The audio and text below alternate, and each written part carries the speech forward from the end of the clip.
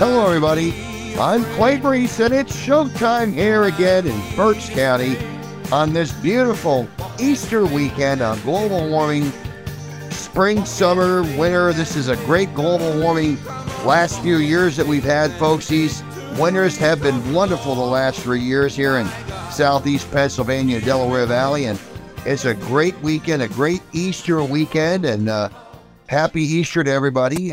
Welcome to our show if you haven't been with us, and if you're tuning in for the first time, and of course, if you're with us every week, we appreciate you being with us every week. We thank you for giving us your ear every Saturday morning, and you have been for the last 5 years right here on AM Radio, 1180 WFYL, right here at this channel, because you know we're an oasis of truth that you can bank on every day, and we thank you for that. And the truth does come at you very quickly. It seems like it moves at the speed of sound, folks, and that's because it does. Folks, we're going to jump right into some news here, and again, we're going to talk a little bit about how the Republicans are netting supermajorities all over the place. We're also going to talk a little bit about some polls that showed Donald Trump expanding leads, and how CNN polls say Joe Biden and Democrats are saying that 70% of Americans, 70% say he lacks stamina and sharpness. We're going to get into, obviously, what's going on in the, the point of no return with this indictment, and no one is above the law, how this double standard is, like, otherwise known as give me a break. Folks, we're going to talk about that. We're also going to talk about an Oregon law that just came out, basically disqualifying Christians from adoption. We'll talk a little bit about that, too. It's an amazing phenomenon that's going on in our world, folks. We are in a battle for the right and the decent. This is no longer a political war here, folks, a political battle. This is a battle for the traditions and constructs of our country. The Democrat Party wants to totally burn them down to the ground, and this is why we're going to get into why Republicans are gaining supermajorities. Folks, they're doing it from people flipping seats, basically, Democrats switching parties.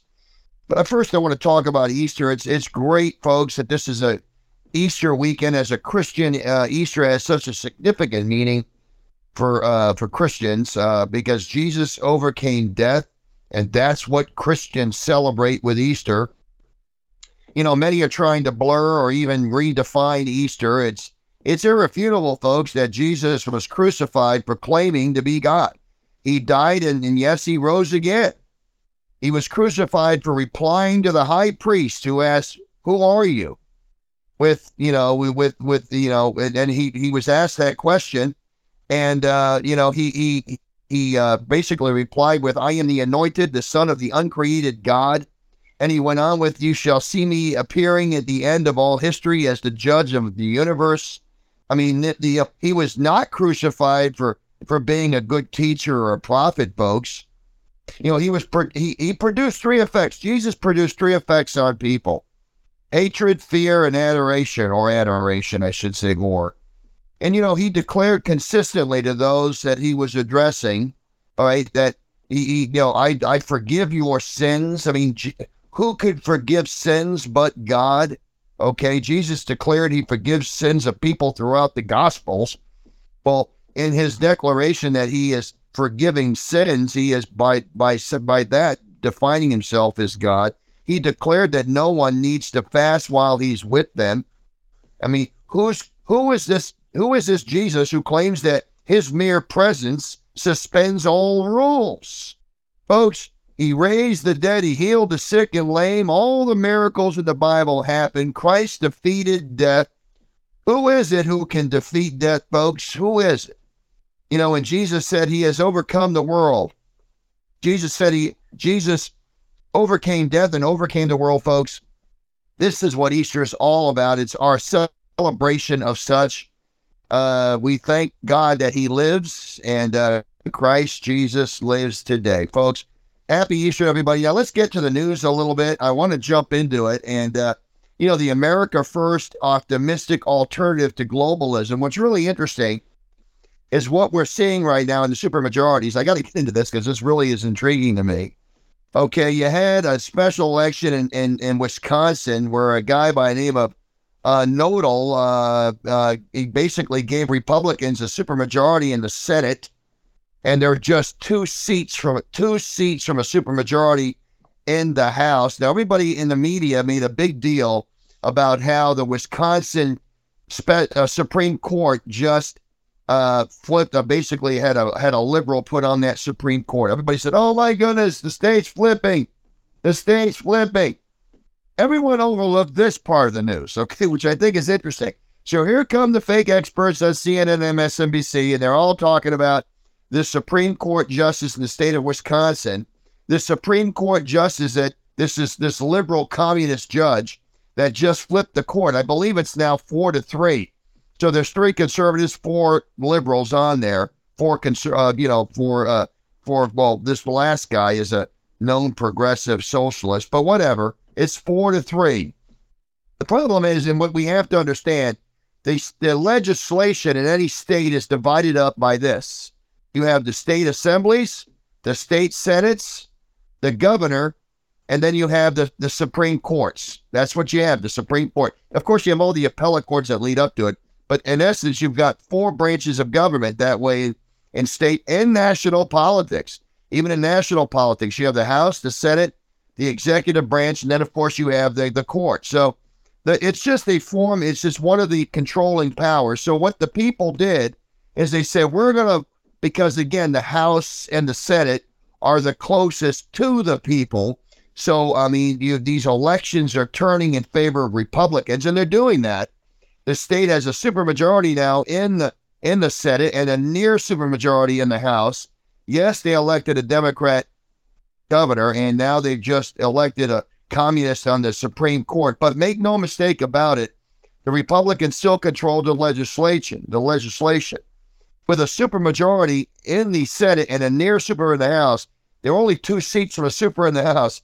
It's not hard for them to get common sense legislation through and have a governor sign on to it anyway, because quite honestly, these Democrats, and what people are seeing, and I think I see, is that these Democrats they're like the Jekyll and Hyde of politics, okay?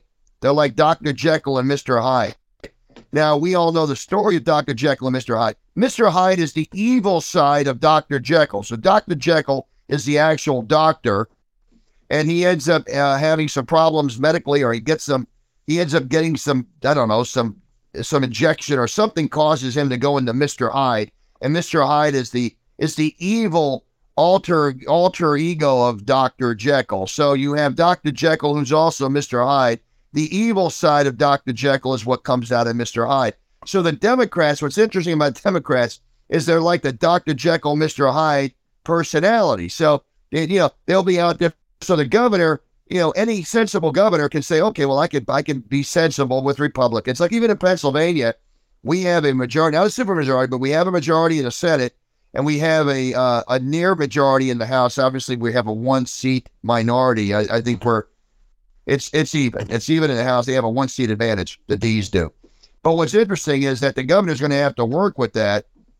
And it's not hard for a Democrat communist to put on his Dr. Jekyll, side, if you will, and political side. In other words, they can be sensible when they want to be, and they kind of turn it on and off like a switch, like Dr. Jekyll and Mr. Hyde. So, the Mr. Hyde only comes out when the communists run all the branches of government. We saw the Mr. Hyde and Joe Biden, didn't we, folks? When he had the majority in the House and the Senate, he was putting through all this communist stuff, and he obviously was passing through all these communists that were in his cabinet, if you will.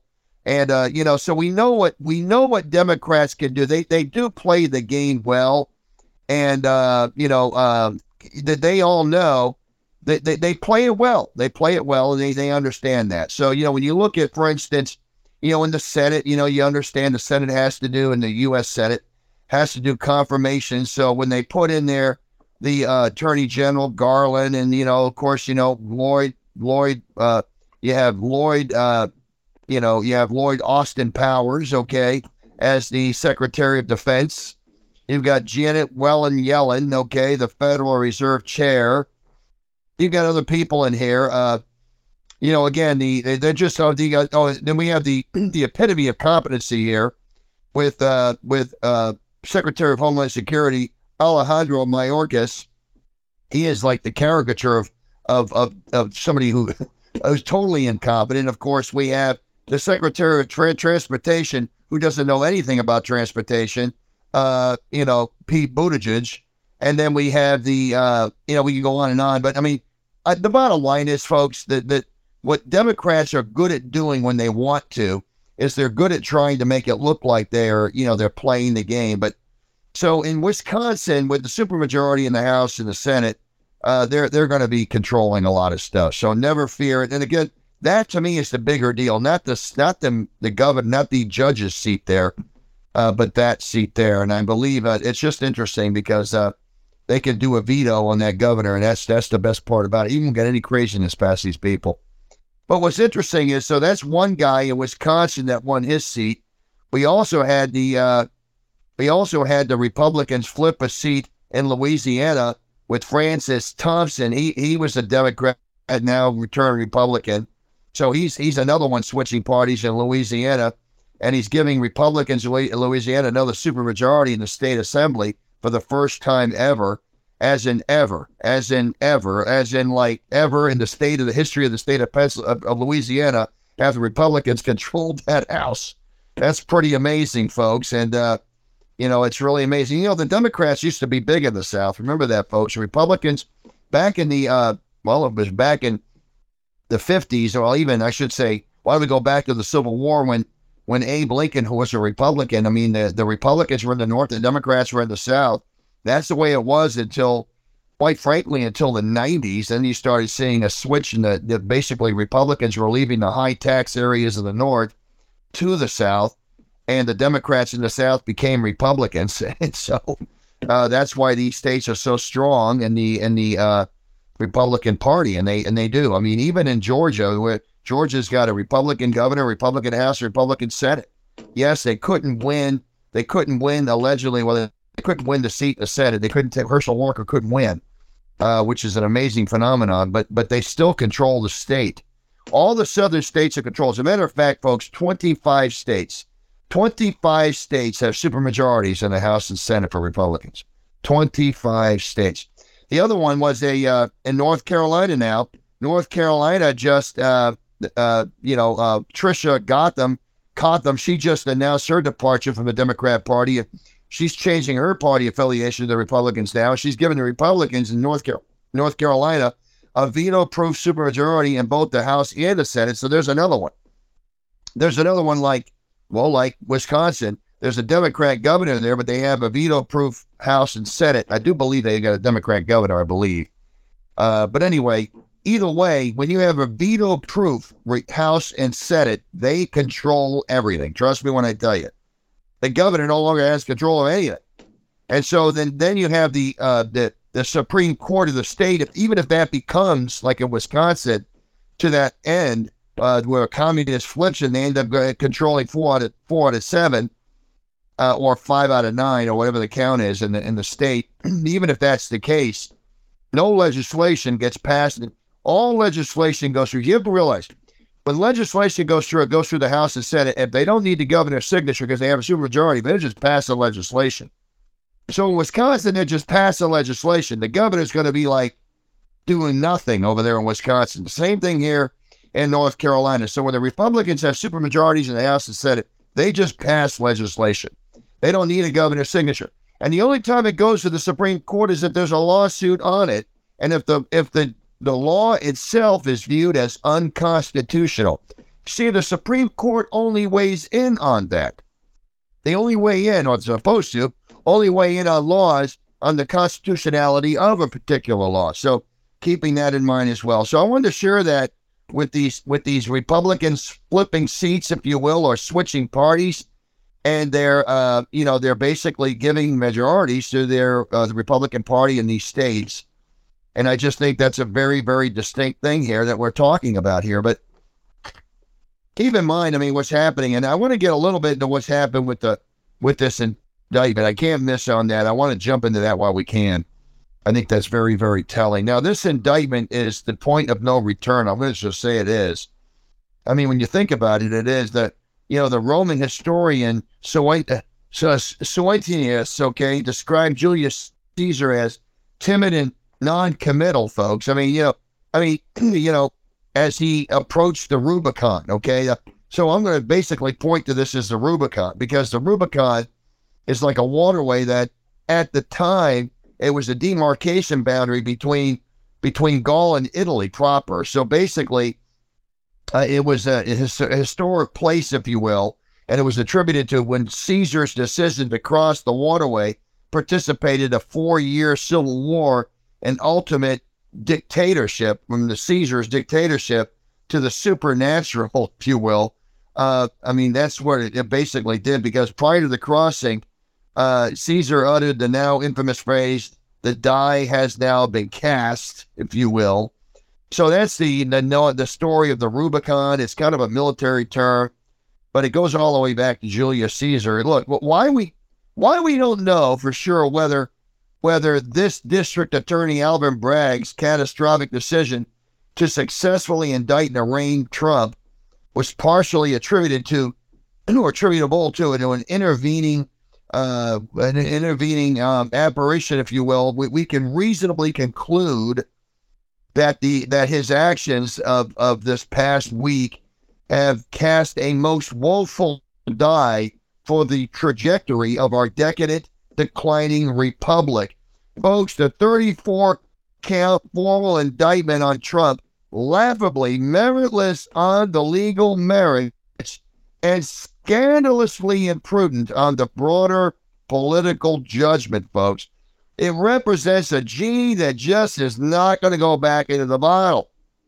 Now, a whole lot of ink has already been spilled on the glaring legal deficiencies in this case, and a lot of airtime, like we're doing right now, is going to discuss the glaring legal deficiencies of this case, which ought to be so evident to any competent fifth grader, okay, let alone law student, okay, which led with, basically, I mean, this is an underlying New York, this is an amazing thing, okay?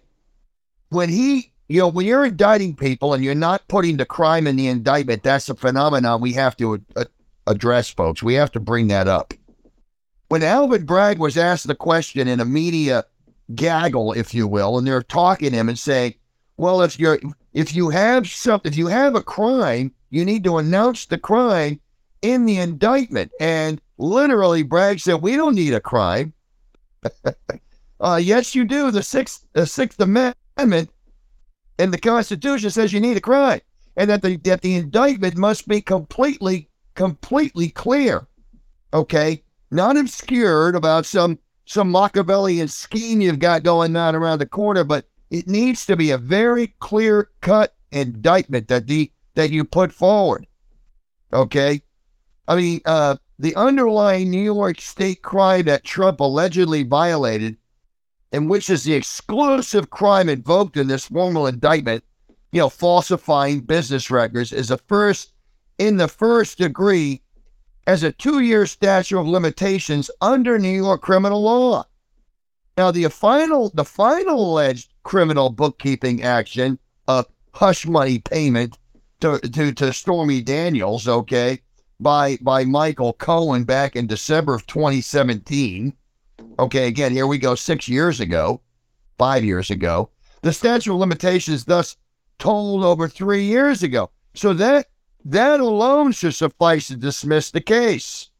But see, Bragg's theory appears to be that he can somehow evade this and simultaneously, folks, amazingly, enhance the misdemeanor to a felony by proving beyond a reasonable doubt, naturally, of course, that Trump's bookkeeping falsifications were done in furtherance of another crime. But see, Bragg, remarkably, has not said what that crime is. It appears to be, it appears to be some amorphous combination of skirting federal campaign law and or New York State election law, folks, in the context of Trump's successful 2016 presidential run. Still, look, the Florida, it still has a 5-year statute of limitations, okay? So the time is told up. And it's well outside of Bragg's legitimate prosecutorial jurisdiction as a county district attorney. You know, we should not be properly, look, these laws should not be properly applied. I should say the latter should not be properly applied to U.S. presidential candidate. I think that comes down to it. You can't charge you can't properly apply this to a U.S. presidential candidate. Moreover, even ignoring the statute of limitations and jurisdictional issues, the very thing Bragg would need to prove to a jury beyond a reasonable doubt, of course, to secure a felony enhancement, is that Trump directed Cohen to make those payments. So it's rebutted by Cohen himself, who had testified under oath that Trump requested the payments to be made for, to spare his family's personal embarrassment. So this was already testified by Cohen. And of course, he served jail time, Cohen did. Don't miss that, for perjury, okay? So he's a proven convicted liar. Look, Alvin Bragg, I don't want this to go unstated, is the same George Soros-funded reform communist prosecutor who has overseen a 22% year-over-year increase in New York City's crime rate, even as he's downgraded a whopping 52% of felonies to misdemeanors. That's right, folks. So this is what this district attorney does. He doesn't prosecute crime. He doesn't. He's looking for ways to get people off, and he basically he downgrades felonies to misdemeanors all the time. In New York City, homicides are spiking, illegal guns are everywhere, single women are afraid to walk the streets, and commuters are terrified to ride the trains, lest some insane person pushes them into oncoming trains. You know how that is. Yet this is how Alvin Bragg, who along with New York State Attorney General Letitia James, ran on an openly explicit Get Trump campaign platform. This is how they choose to spend their time. And this is how they choose to expend prosecutorial resources and seek misdemeanor to felony enhancements. I mean, that's what this is all about. This is going to be a phony felony charge, is what it is. Look, the deed's done. Okay, this is what it is. It's already been done. They indicted him. And if this is not dismissed beforehand, the trial would likely not unfold until later this year or early next year. In the interim, other ambitious prosecutors investigating Trump in Georgia and Washington have now watched Bragg shatter the unbroken precedent of the ruling political party that never criminally indicts a former and defeated president of the opposite political party, which had been until this past week one of the few remaining things to which we might point to distinguish our late-stage republic from its third world republic equivalents the world over. Perhaps additional indictments, folks, in those jurisdictions are going to follow, but I don't think so, because even when you look at what's going on in Georgia, I think Trump made a statement to somebody on the phone. He said, well, find me 11,000 votes. Find me 11,000 votes. Now, what does that mean? I mean, that could be interpreted. It could be just a general statement of like, come on. In business, you might say, look, find me another sale. Find me another sale. There's nothing wrong with that. I mean, the next, this is what it's all about. Make sure that things are right. Make sure that the county's right. Make sure things are accurate. That can be interpreted 100 different ways. And I'm not a lawyer, okay, but I am smarter than a fifth grader. And I understand that that's what they have their case built on. There's not a lot there. Now, I don't know what more in Georgia they got there for election interference, but find me 11,000 votes is not exactly a conviction in my book, okay? And I can tell you, I don't think that goes very far. In the other aspects they had, I think the other one was would they indict him for the January 6th issue? And I think there's some issues there. Now that the House is controlled by the Republicans, I don't think that's going to happen. And, so I think there's some truth to that. So I'm not so sure they're going to have all this, but I mean, I think this is the big wow that they have. But this precedent has now forever shadowed what's happened with this indictment. It shattered a previous precedent. Okay. that the onus now falls on the deplorable of the American right to sober up and recognize that the United States is now at the point of no return when it comes to weaponizing government powers and partisan prosecutorial apparatuses to reward political friends, punish political enemies. I mean, look, this is what they're doing. I mean, this is, to me, this is why you wonder, again, you wonder why Democrats are flipping parties. It's funny. I had somebody make a comment to me about why did Berks County flip? Now, when I came on, again, I'm the chairman of the Republican Party in Berks County, but when we came on into Berks County, I even remember we were down like 30 or 40,000 votes. The Republicans were like, I want to say the Republicans were sitting at like 80,000 and the Democrats were sitting at 110 or something like that.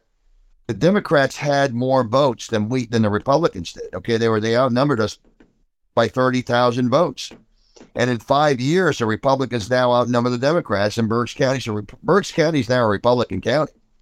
And I think what's really compelling on all this is why is that? Now, if you talk to people in the GOP, they would say, well, it's a great job that we've been doing in the GOP. Our committee's been doing a wonderful job. And I'd say there's some truth to that. But I think the real issue here is that the people in Berks County, I think the people in states like North Carolina and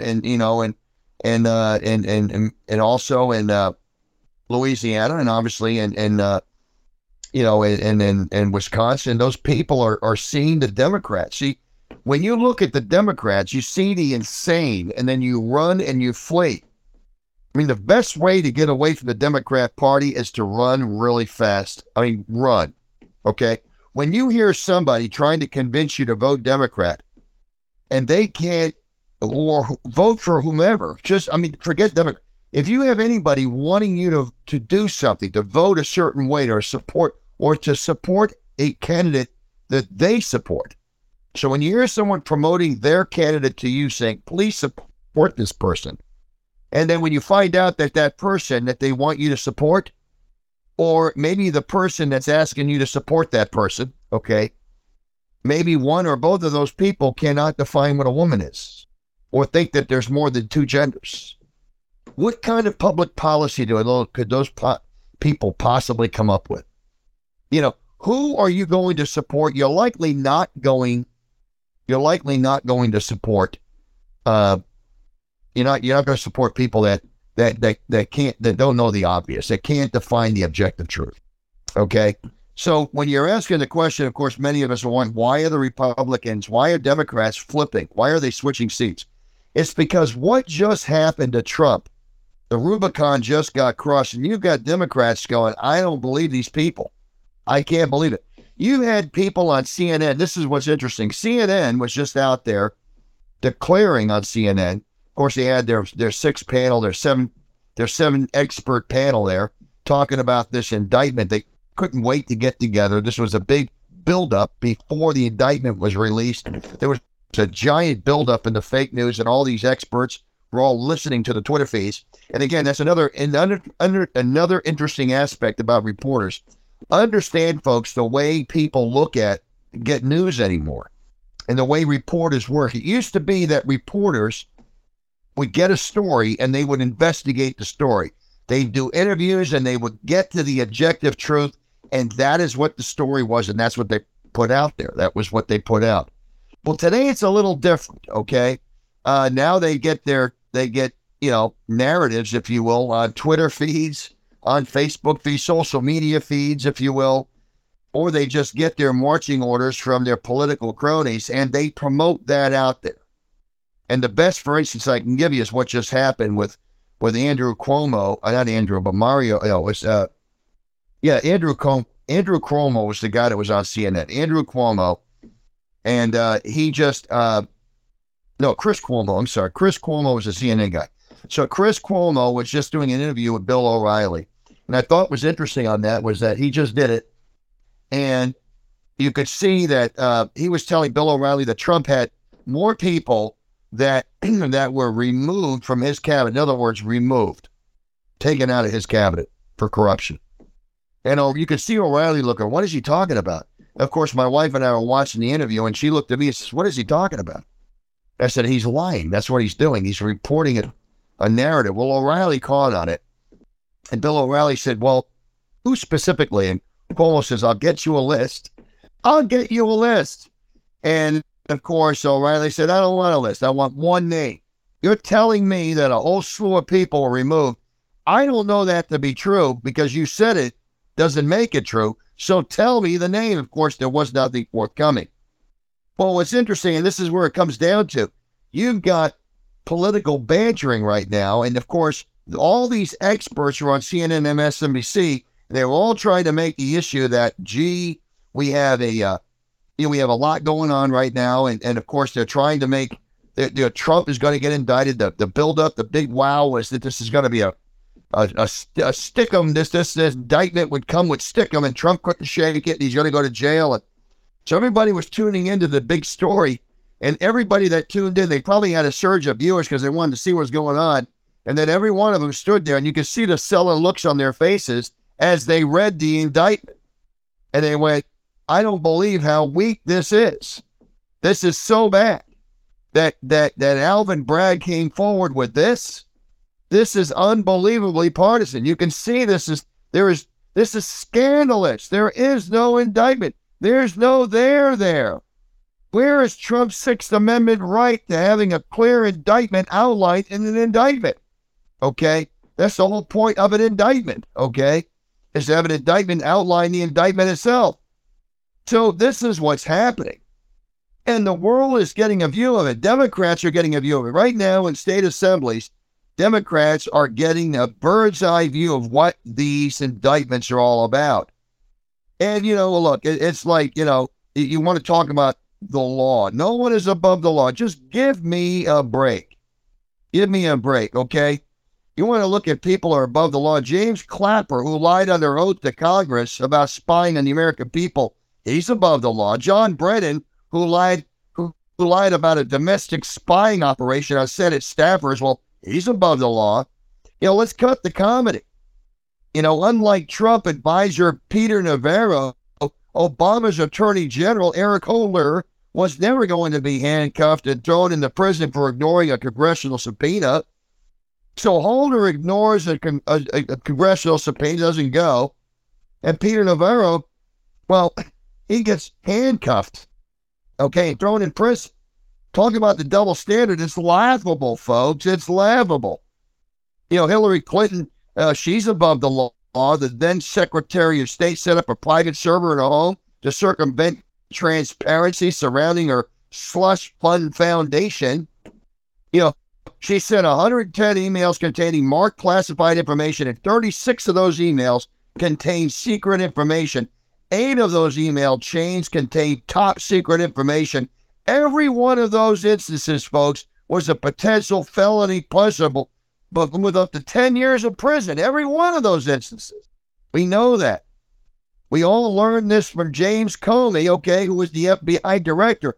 He noted that Clinton had been extremely careless in conducting her business, but Comey didn't recommend charges because he claimed the state couldn't prove Clinton's intent, even though gross negligence, not intent, was the only standard needed. So Comey overlooked the law that said gross negligence. Comey read into the law something that wasn't there that said intent. Nowhere in that law does it say intent was needed to be proven, that he needed to prove the intent, that intent needs to be proven. No, only gross negligence. So yes, there was gross negligence. She was extremely careless, as he said. Okay, but again, no intent, but that we didn't need to ever prove intent, because it was just gross negligence and extreme carelessness. There's synonyms, folks. Let's cut the comedy. Gross negligence is synonym, and extreme carelessness are synonyms. Okay? They mean the same thing. Comey concocted a new standard just to protect Clinton because, yes, she's above the law. I mean, think about it. When Bill Clinton perjured himself under oath, Democrats argued that, conservatives are only pursuing Bill because of some trumped-up charge over sex.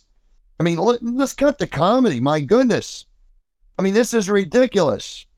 You got former House Speaker Nancy Pelosi saying everyone has the right to a trial and be proven innocent. By everyone, does she mean just people she agrees with? I mean, really, if you think about this authoritarian formulation, this authoritarian formulation is an accident. Folks, you've been paying attention. You haven't been paying attention if you think that this is all an accident. You haven't been paying attention. If you think this formulation is an accident, you haven't been watching. Democrats were smearing Brett Kavanaugh as a gang rapist a few years back. Remember that? You remember Mazie Hirono from Hawaii when she was asked whether the then nominee deserves same presumption of innocence as anyone else in America? Remember, she was asked that question. After all, this wasn't about any judicial disagreement, but about alleged criminal behavior, after all. So the Hawaii senator responded, I put his denial in the context of everything that I know about him in terms of how he approaches his cases. What does that even mean? So in other words, if you're a conservative, your politics are evil. And if your politics are evil, you're probably evil. So that's the way they see things. Okay. So out with the objective truth with these people, okay? See, you just got to understand, okay? It's likely to understand the rationalization of Lois Lerner or Merrick Garland, because they're both above the law too, when they weaponize government agencies against political opponents, remember? It's almost surely rationalizing of the Manhattan District Attorney Alvin Bragg here. He's the same difference. This is what justifies his increased, his increasing comfort with deploying the state to punish and destroy political enemies. What's interesting is it used to be these liberals were declaring justice for all. Now they're declaring justice only for some. Think about it. This is why people are switching parties. You're asking the question, and I'm answering the question here that my wife and I were talking about with Berks County. How can Berks County pick up 40,000 new Republicans? Think about it. 40,000 new Republicans in 5 years. How can that happen? Because all they got to do is look at the Democrat Party. They look at it, they go, oh my goodness, what's going on? What's going on? The state of Pennsylvania went from an 800,000 Democrat vote advantage to about 400,000 now. Now, that's still a lot of votes in a statewide election. But when you look at the statewide election, you understand there's like 8 million registered voters in the state, something like that. Literally, it's like 5% now, okay? They have 5% more than the Republicans. So it's like 45 to 40 right now. And of course, then you have about 15% or so of the independents. There's less than 1 million independents in Pennsylvania. But the bottom line is, folks, the Democrats do have a 45 seat. They do have 45 registered voters, more registered, 45% registered voters, 40% Republicans. But the independents represent almost 15%. And I can tell you, folks, that outnumbers the D's in these elections, if the elections are counted right, and if you don't have unending ballot counting with the mail-in ballots, stuff like that. But again, despite there being perfectly sound political arguments, okay, against this indictment, okay, they still went forward with it. And I just think it's an amazing thing. DAs are now going to be in the business of indicting political opponents who put $130,000 on the wrong side of the ledger during a race that constitutes hundreds of millions of dollars.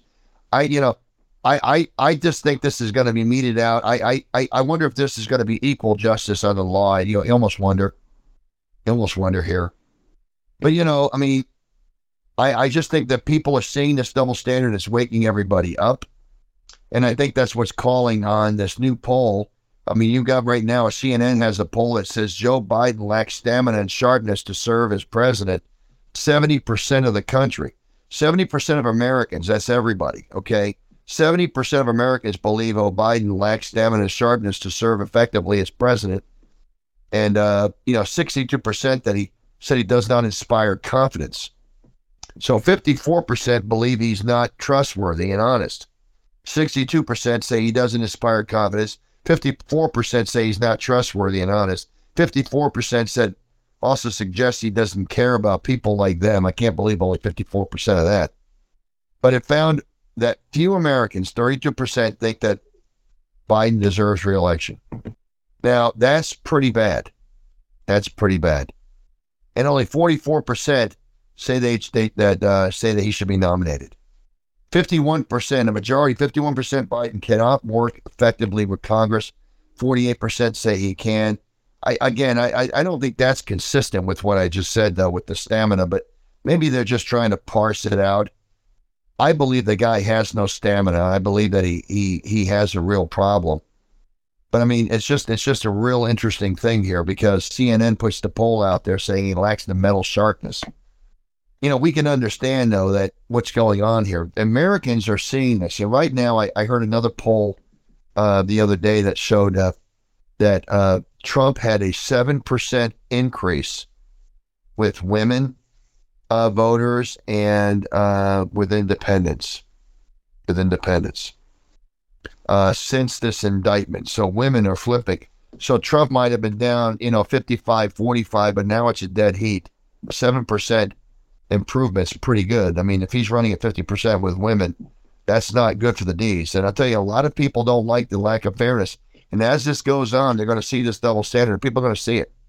I mean, when they say 34 indictments, they say 34 indictments. It's like, oh my goodness, a lot of indictments. You have to realize there were 34 payments made by Cohen to Daniels. And each one of those payments had a ledger entry. So each one of those entries is each indictment. So the indictment was like, even the indictment itself was trumped up. They could have just said that the indictment is the entries in the journal, if you will, the incorrect entries. They could have just made that. But they made to make it look bigger, they actually took each indictment and they said, okay, each indictment will represent each entry. I think that's just amazing. They did it like that. They're going to try their best to find one of these 34 entries to be anything that they have. Even one of them, they're going to try to make it so that it was politically motivated. This is what they're trying to do, folks. This is an amazing phenomenon. And this is why Trump is raising money hand over fist. I mean, he literally leads DeSantis by nearly 37 points now. I mean, he's literally, honestly, and this is a Reuters poll, and it's pushed Reuters poll, which is I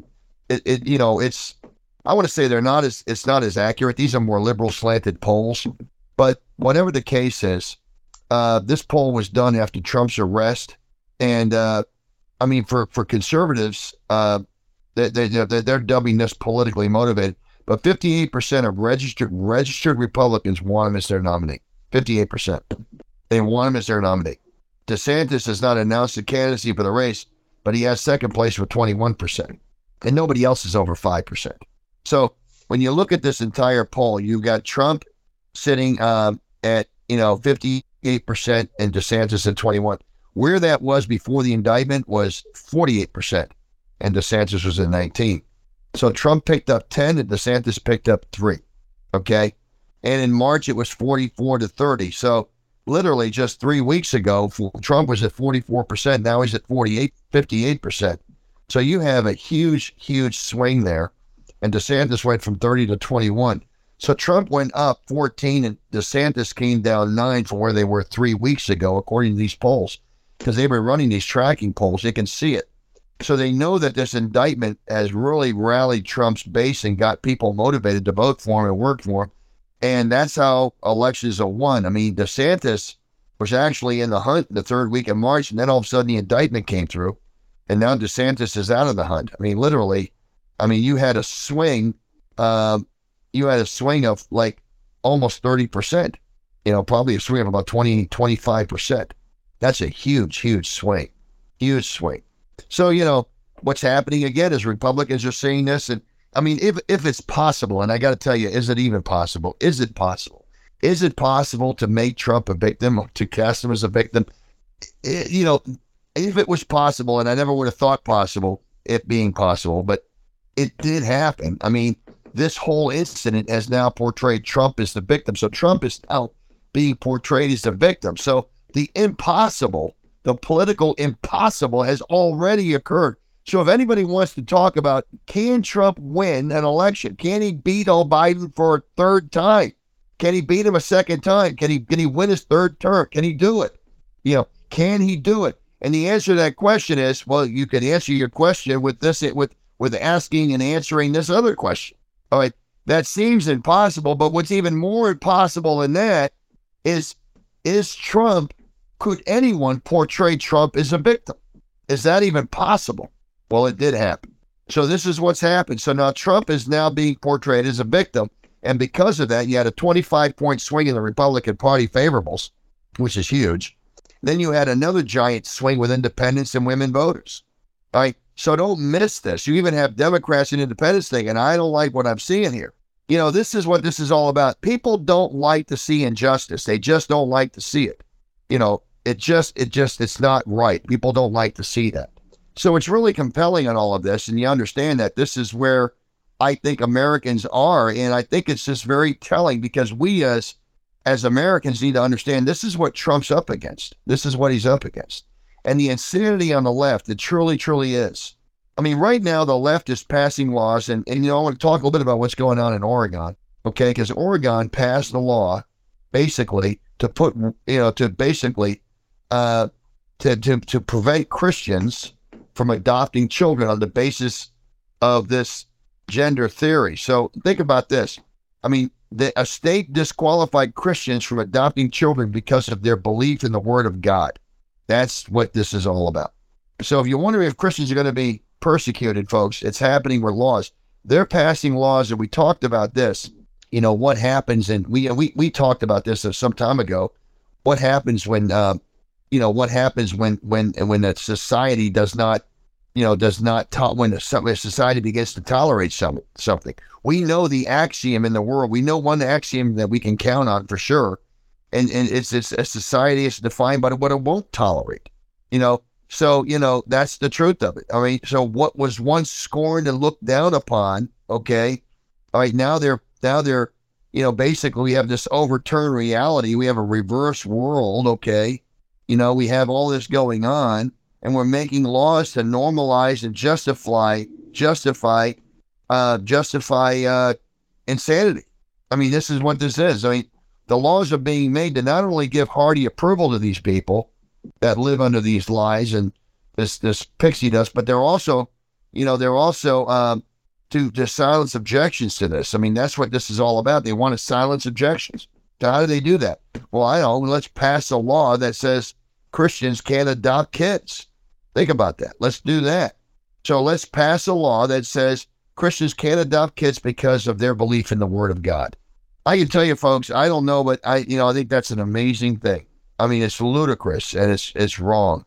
But this is what the state of Oregon's done. Okay? I mean, this is just an amazing thing. The Oregon Department of Human Services ruled that prospective adopting parents must respect, accept, and support, what they define.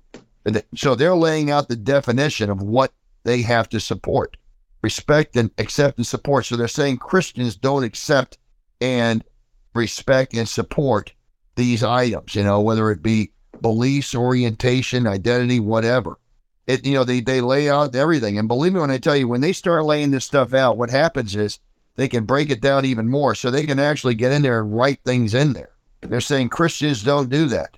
It's really sad, because I mean, I remember, when you look at it, Christians are, we live in a society that's now being defined, but where truth is being defined as hate speech or worse. I mean, that's the truth of it all, and we have to realize. George Orwell once stated that the more society drifts from the truth, the more people are going to hate those that speak the truth. And I think that just comes down to it. And again, I go back to what happened in Germany. Now, we have to remember history. We got to understand, what these woke, and I want to say these Antifa types, what these protesters were doing. I mean, they're tearing down statues, tearing down the traditions, burning down the traditions of the society we live in, the constructs. They want to tear them all down. And they're Jacobins. They're worse than political ideologues. They're revolutionaries, okay? And this is what happened in Germany when they destroyed a civilization. The Nazis went from burning traditions, they went from burning traditions and constructs to burning books, if you will, censoring and removing books, burning books to literally burning people. And I don't want to miss that. So this is what's happened. And literally, this is how a society transitioned from one to the next. So when we understand, folks, and looking at what happened in societies that went this way, it all begins from the burning of the traditions and the constructs. Then it goes down to changing history and burning the books and changing and rewriting history, to passing laws that outlaw certain things. In Germany, you got to look at the laws and understand the laws they passed to persecute the Jews all happened before they started going after them and confiscating their belongings and their lives. Folks, this is what's going on in Oregon. How Oregonians could pass a law, how that law could be passed in Oregon to do this is unbelievable. I mean, this is not just putting ideology above the needs of children, but it's unbelievable. I mean, you have a mom of 5 who allegedly had her adoption application rejected over her Christian beliefs. So Jessica Bates was the person we're talking about. She has 5 children and wants to adopt 2 siblings who are in her foster care, but she was denied because she expressed concerns over Oregon's progressive CRT instruction in the schools. This is what this is. So she had objection to that progressive, CRT nonsense going on in the public schools, and so she expressed concerns. So they said, well, you can't adopt these 2 kids. You got thousands of kids in foster care and hundreds waiting to be adopted in Oregon. Okay, Oregon has 8,000 kids in foster care and around 200 waiting to be adopted. And basically, they put the state, the state actually put their political agenda and this insane ideology above the needs of children. That's what's really amazing to me. And again, she has 5 kids. I mean, this is a very good family. I mean, and just from on the surface, okay, unless they had some other reasons, but they made it a comment, no, we're going to do it because she's expressed concerns over Oregon's CRT education. I mean, this is the truth, folks. You can bank on it, Denver. When we're asking the questions, why are elected Democrats switching parties? This is why. But now, to keep this in mind, this particular law is not on the 24/7 news cycles. Now, you can know if there was a law, anytime a state passes the law to restrict abortions or anything like that, that makes the 24/7 news cycle. But this one doesn't. What's the amazing thing is, because America is sleeping to this, they don't understand that lawmakers actually pass public policy condemning Christians for adopting kids. If this was a known thing here, there would be outrage in this country. Now, I'm putting it on our show. We're talking about it. But make no mistake, folks, this is not going to be on the 24/7 news cycles. This is the objective truth that you'll get here on our show and maybe a few other shows like Tucker Carlson or something.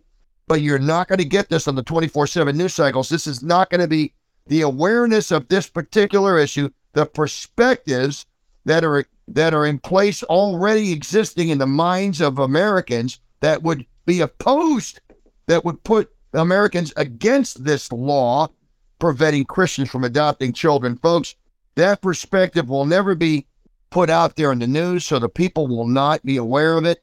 And because they're not aware of it, there is nothing else there, so Americans will not be aware, and therefore they won't know that there is a fight to be fought on this front. But we'll do what we can to wake everybody up and in this country and in Southeast Pennsylvania. But we have to leave it there, folks. Thanks for being with us today, for tuning into our show. See you later on today on our show, The Watchman. We got a great show lined up. And folks, see you next week on The Point. I'm Clay Priest. Goodbye for now.